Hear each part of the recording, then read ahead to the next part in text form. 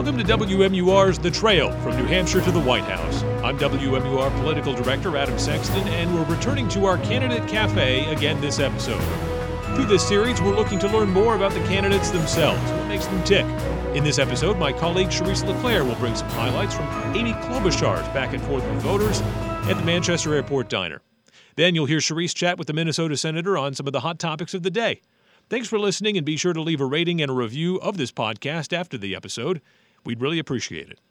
Senator Amy Klobuchar sat down with first-in-the-nation voters, sharing breakfast and some laughs, including about her favorite movie, The Sound of Music, and how a chance encounter on the campaign trail brought her face-to-face with someone very special. And this guy sends over a drink or something to our staff and me, and I'm like, no, I can't take that.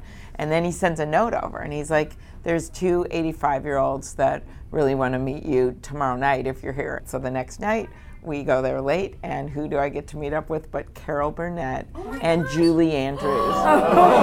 When she's not on the trail, Klobuchar says she loves hiking and biking. I biked with my dad all over the country. We biked from Minneapolis to Jackson Hole, Wyoming once, 1,100 miles in 10 days. Klobuchar talks about her dad often on the campaign trail. He's still going strong in his 90s. She says watching him battle alcoholism is part of her reason for running. But that really affected me. In his words, he was pursued by grace, and it has really shaped a lot of the work that I've done, both as prosecutor and then as in the Senate, of making sure people get treatment and working on things like the opioid epidemic. And she had a little fun reminiscing about when she was first elected. It's my first day in the Senate. I went and got salad and soup, and I put it down. I'm ready in this beautiful LBJ room, and I'm ready to dive in. And the only one at the table, it was all men, was Patty Murray, the senator from Washington State. She jumps up, runs around, grabs my arm, and says, Amy, you took the entire bowl of Thousand Island dressing, and you're about to eat it. And Charisse LeClaire, WMUR News 9. Hey, Facebook recently made some changes. Now you're missing out on lots of content from WMUR, but it's easy to stay connected. Go to WMUR's Facebook page, tap follow, then see first. That's it. Just 2 taps brings you back in the know. Senator, thanks for coming and thanks for being with us. We're going to start talking about impeachment. How do you think Americans are viewing this process? And I know you speak to a lot of Americans every day. How do you think they're perceiving this? I think that they are looking at it in a very serious way, like they should. They're curious about the process. I was in Berlin, and we did a town hall about various things, healthcare, but there were a lot of really good questions about how does this work, what part will be public, what won't. And it was heartwarming for me because I realized they were regular citizens that wanted to figure out what was happening.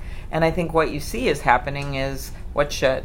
There were some depositions that were private as they're gathering evidence, but now, as they should, they're having public testimony so the public can evaluate it, kind of like what happened in Watergate, actually. So you have this public testimony, then the House will make a decision, and then it comes over to the Senate, and we're the jury.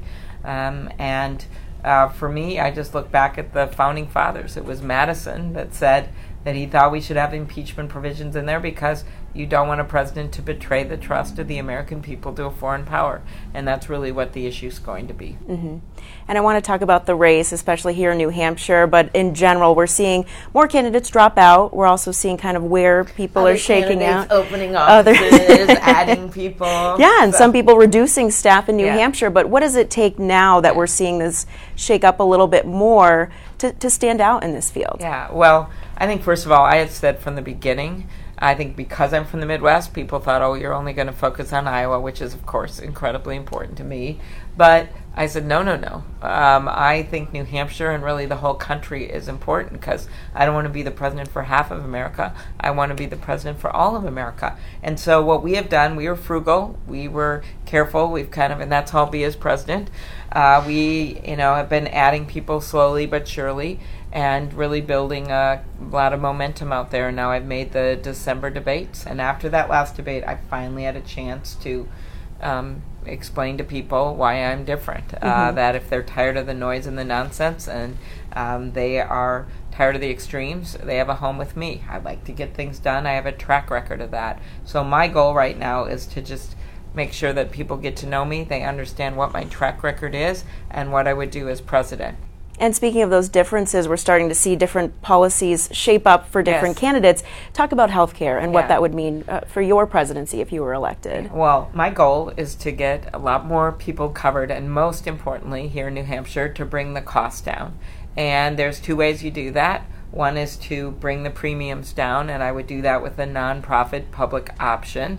And the second is to take on pharmaceutical prices in a big way. They have just been running the table, haven't had enough pressure to bring prices down, and there's a way you can do that as president. There is some disagreements in this area. You've heard them, anyone that watches the debates, and a lot of people in New Hampshire do understand that. I did not get on that Medicare for All bill years ago when I had the choice, because I read it, and on page 8 of the bill, it says that we would kick all 149 million Americans off of their current health insurance in 4 years. And I don't think that's the best way to do this. Mm-hmm. Well, thank you very much, Senator. We appreciate your time. Very good. Thank you. Well, it's great to be here. Thanks for joining us for WMUR's The Trail, from New Hampshire to the White House. If you have a moment and can write a review or subscribe to this podcast, we'd certainly appreciate it. You can also find us on WMUR.com and our free WMUR app 24/7. See you for the next episode of this podcast next week.